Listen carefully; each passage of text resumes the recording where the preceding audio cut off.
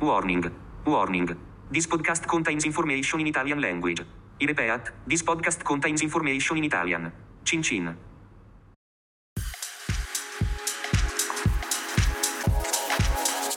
Welcome to this special Everybody Needs a Bit of Scienza edition of the Italian Wine Podcast. Here's the premise. Vinitaly International Academy community members send us their questions for VIA Chief Scientist Professor Attilio Scienza. We record his answers, and Stevie Kim tries to keep him in line. Sometimes it works. Thank you for listening. Hello, everybody. Welcome to Italian Wine Podcast.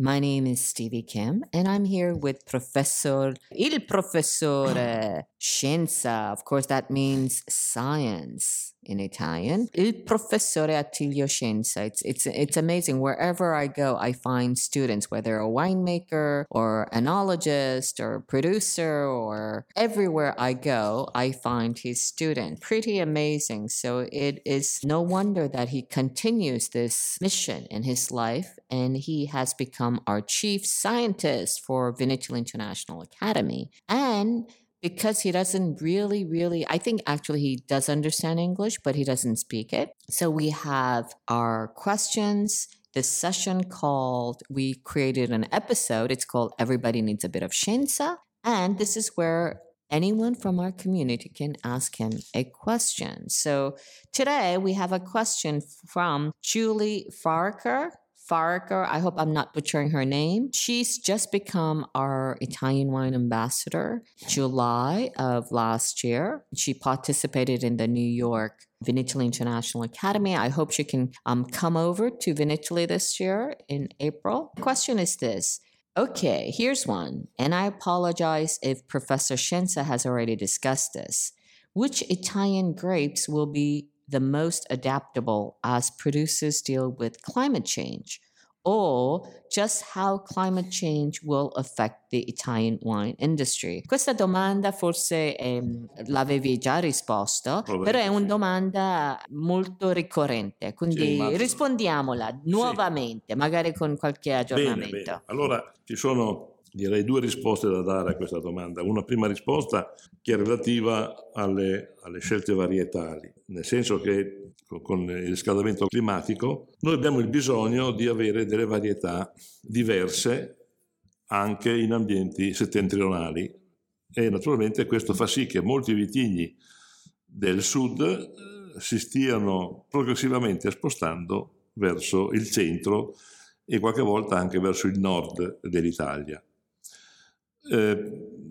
L'impatto climatico ha avuto conseguenze o ha conseguenze minori nelle regioni meridionali, perché da sempre le regioni meridionali hanno avuto, direi, da affrontare con tecniche diverse il riscaldamento, perché una zona, la Sicilia o la Puglia o la Calabria sono sempre stati luoghi molto caldi, e quindi l'uomo ha utilizzato le sue conoscenze per poter reagire al cambiamento climatico.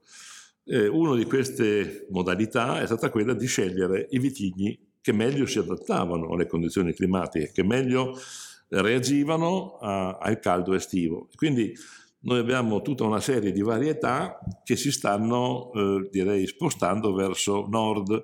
Quindi pensiamo al Cannonau, che è poi il Grenache, pensiamo al Carignan, al Nerello, al Gaglioppo, al Nero d'Avola, al Mantonico, al Catarratto, ai Vermentini, cioè tutti quanti vitigni che sono tardivi nella maturazione. Questo è molto importante perché sfuggono in questo modo al periodo più caldo, nel periodo della loro maturazione dell'uva. Sono vitigni che hanno un buon controllo dell'acidità, sono vitigni che sono, direi così, molto efficaci nel fare fotosintesi anche con temperature molto elevate, hanno un buon controllo degli stomi, quindi non perdono acqua come invece perderebbero nella traspirazione i vitigni degli ambienti più settentrionali, hanno un buon controllo dell'acidità e hanno una buona stabilità nel colore. Questi sono vitigni che vengono utilizzati con direi crescente successo anche al nord. Certamente questo non è una cosa molto semplice. Perché non è semplice? Perché noi abbiamo in Italia un sistema di denominazioni molto importante, nelle quali ci sono dei vitigni che sono autorizzati e raccomandati. Naturalmente non è facile modificare i disciplinari introducendo nuove varietà, quindi è un processo lento, che non è solo un processo culturale di adozione di nuove varietà, ma è un processo anche normativo. Bisogna che noi modifichiamo, adattiamo le norme di coltivazione di queste varietà al nord. C'è poi una seconda parte della domanda, come l'industria vinicola sta affrontando questo argomento ma insomma anche qui ci sono molti spunti su cui ragionare. Intanto bisogna pensare che la tecnologia di cantina, che è molto evoluta, ha molti più strumenti della tecnica culturale nel vigneto, mentre io nel vigneto ho delle difficoltà a reagire al cambio climatico, perché sono sotto il cielo e il cielo non è facile, anzi è impossibile che io possa agire. In una cantina io ho tanti strumenti della tecnologia, le macchine per la pigiatura, le tecniche di osmosi, il freddo, la lavorazione con igiene, eccetera. Cioè io in cantina ho molte più possibilità. È chiaro che questo ha modificato in modo importante le tecniche enologiche. Ad esempio si tende ad anticipare la vendemmia per avere delle uve meno alcoliche, delle uve meno zuccherine, quindi meno alcol. Si tende ad avere una lavorazione più soffice per evitare che in una pigiatura, in una pressatura possano uscire dei componenti della bacca o della buccia che non sono così di qualità, tannini evoluti, questi sapori un po' erbacei che sono tipici di un'uva che ha sofferto per un eccesso di temperatura. È chiaro che poi dispongo di lieviti che possono meglio valorizzare il potenziale aromatico delle mie uve. Una volta avevamo dei lieviti molto generici, adesso abbiamo quasi un lievito per ogni tipologia di vino, che per il tipo l'altezza, c'è la quantità degli zuccheri, gli aromi da preservare, non so, poterli fare anche contemporaneamente la manolasca, cioè tutta una serie di biotecnologie molto importanti che una volta non c'erano. Poi naturalmente il grande strumento del freddo, poter fermentare a basse temperature, poter conservare poi il vino a basse temperature è un grande strumento per ridurre l'effetto negativo del caldo sull'uva e quindi sulla qualità dei vini. I'm wondering if I should also piggyback the question from Gianluca Queroli because it's quite similar. A broader question is how climate change is and or will be affecting the grape growing and what the professor is expecting for viticulture to be new trend. Dobbiamo prima di tutto analizzare quali sono le conseguenze del cambio climatico sulla viticoltura, cioè quali sono le cause che provocano qualche alterazione, qualche problema a livello viticolo. Intanto una delle diciamo così cause più importanti è quello dell'alterazione delle fasi fenologiche. Cosa vuol dire? Il cambio climatico vuol dire che in primavera abbiamo delle temperature più elevate e la pianta tende a germogliare più precocemente. Cosa significa germogliare precocemente? Vuol dire mettere la pianta in una condizione di grande rischio per i ritorni di freddo. Lo si è visto anche lo scorso anno nell'Italia meridionale, in Sardegna, in Francia, nella Borgogna. Cioè, se il germogliamento è troppo precoce, il rischio di un ritorno di freddo entro aprile è frequentissimo e questo è un grande danno. Questa è una delle conseguenze più gravi sulla produttività, cioè il fatto dell'alterazione delle fasi fenologiche. Un'altra cosa importante è una modificazione della lunghezza delle fasi. Sembra strano, ma lo stress provocato dal caldo provoca un allungamento delle fasi finali della maturazione. Quindi la pianta che va in stress durante il periodo più caldo, rallenta tutto il suo metabolismo e si arriva molto tardi alla maturazione. Cosa provoca questo? Molto spesso questo incontra un cambiamento, diciamo così, stagionale delle piogge, cioè si rischia di avere una maturazione molto ritardata in un periodo dove la frequenza delle piogge è molto elevata e quindi tutti i danni legati in primis alla diluizione della concentrazione dell'uva per effetto dell'acqua, ma anche di botrite, di malattie legate al marciume, quindi conseguenze molto gravi proprio a livello della sanità dell'uva. Poi un'altra cosa sono l'alterazione dei profili di maturazione. Cosa vuol dire? Vuol dire che i fenomeni metabolici che sono in gran parte presenti nella buccia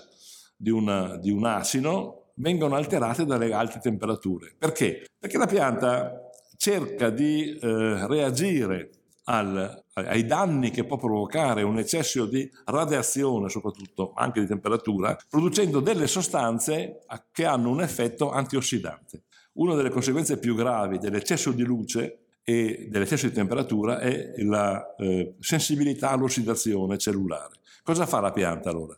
La pianta produce delle sostanze che sono degli antiossidanti. Uno di questi, molto importante, sono i caroteni. I caroteni sono delle sostanze che direi neutralizzano l'effetto negativo della luce sull'acido, ma non sono sostanze neutre. Ai fini della qualità i caroteni producono poi gli isoprenoidi, sostanze legate all'isoprene, quindi tutta una serie di sostanze in oro-isoprenoidi che hanno un profilo aromatico importante, cioè che danno al vino dei sapori e dei profumi che sono diversi dal passato, non c'erano nel passato, sono il risultato di una reazione della pianta alle condizioni di stress. Un'altra cosa importante sono i tannini. Anche i tannini hanno bisogno delle condizioni di temperatura non troppo elevate per polimerizzarsi, cioè per creare delle strutture chimiche più stabili, diciamo così, meno reattive nei confronti dell'ambiente. Questo vuol dire che con temperature molto elevate molti tannini rimangono incompleti, rimangono non polimerizzati e poi in bocca li sentiamo l'amaro, sentiamo l'astringente. Sono tannini che non hanno completato la loro evoluzione chimica. Poi un'altra cosa che può succedere è il rapporto con le malattie.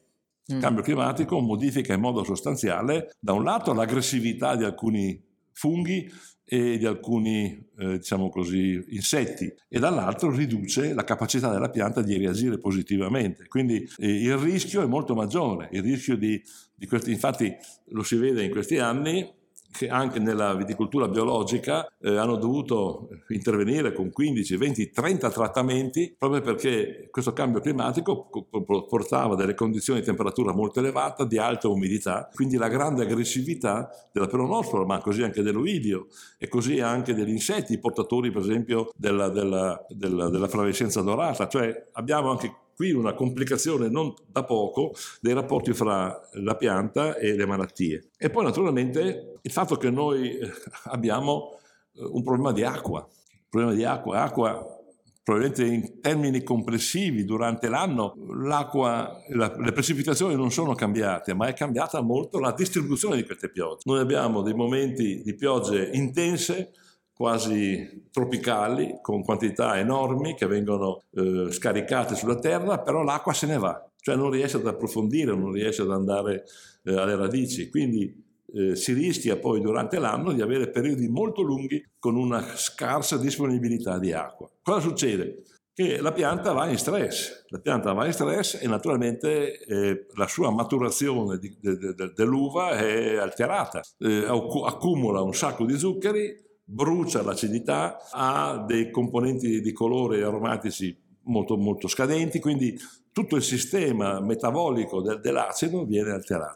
C'è un altro aspetto importante che non è da trascurare, il fatto che chi dispone di acqua per l'irrigazione naturalmente irriga. L'irrigazione per la vite non è mai un fattore positivo, perché la vite è una rampicante, è una lianosa che ha questa capacità di reagire agli stress in modo molto particolare, molto forte, però quando gli si dà da mangiare e da bere non scherza, mangia e beve, diventa come ingrassa, e ingrassando cresce molto, fa molte foglie, fa acini molto più grossi, diluisce il suo quindi anche l'irrigazione, se non è ben gestita, come spesso capita, può dare conseguenze negative poi sulla qualità. Sì, cioè come sempre le cose, no? Troppo Sì. poco non va bene, troppo tanto non va bene. E l'equilibrio non è facile. Quindi questo è un po' il gioco. Ok, hai esaurito la domanda di Gianluca Queroli? Sì. E anche direi Julie Farricker. Sì. Che sono due americane. Mi sembra che americani sono particolarmente più attivi. Più che attivi, più consapevoli di questo climate change. Sì, perché c'è una pressione dei media molto forte. Forse per cioè in America gli americani sono emotivamente molto più sensibili alle cose. Sono un po' schizofrenici, hanno questa paura, sì, sono molto condizionati da quello che dicono i media, no? Sono vittime in un certo senso della comunicazione, e purtroppo la comunicazione su questi argomenti, che sono argomenti molto complicati e molto difficili anche da spiegare, è in mano a persone non sempre esperte. Ci sono tante persone che scrivono di ambiente, scrivono di genetica, scrivono di sostenibilità, e non hanno le competenze. Allora cosa succede? Che le notizie che escono, anche perché adesso basta aprire un computer o un cellulare per capire la massa di notizie che arrivano, queste notizie non vengono filtrate e vengono prese, e su quella notizia si costruisce un'altra notizia, si esaspera, cioè alla fine la notizia iniziale viene profondamente modificata nel passaggio. È come il gioco a telefono. Perfetto, allora alla fine quello che sembrava una cosa abbastanza così tollerabile diventa un cataclisma che sta. Questo capita in America, perché il rapporto dell'americano con i media è un rapporto viscerale, è un rapporto quotidiano. Io non guardo mai queste cose, però per non essere condizionato vivo in una specie di sfera di cristallo. Sì, un bubble, come si dice? Sì, una bolla. Sì, una bolla, perché rischio altrimenti di essere condizionato nelle mie interpretazioni. Ho paura che questo modifichi il mio modo di vedere le cose, insomma, ecco. Va bene, allora chiudiamo ora con questo episodio. So that is a wrap for this episode of Everybody Needs a Bit of Scienza. Don't forget to follow us on social media.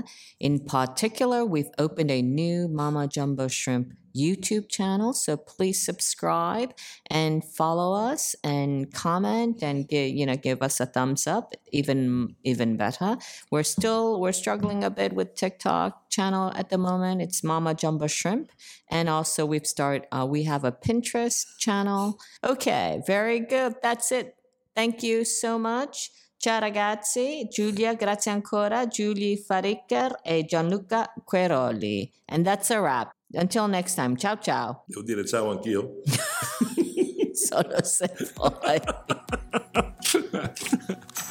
Listen to the Italian Wine Podcast wherever you get your podcasts. We're on SoundCloud, Apple Podcasts, Spotify, Himalaya FM, and more. Don't forget to subscribe and rate the show. If you enjoy listening, please consider donating through ItalianWinePodcast.com. Any amount helps cover equipment, production, and publication costs. Until next time, cin cin.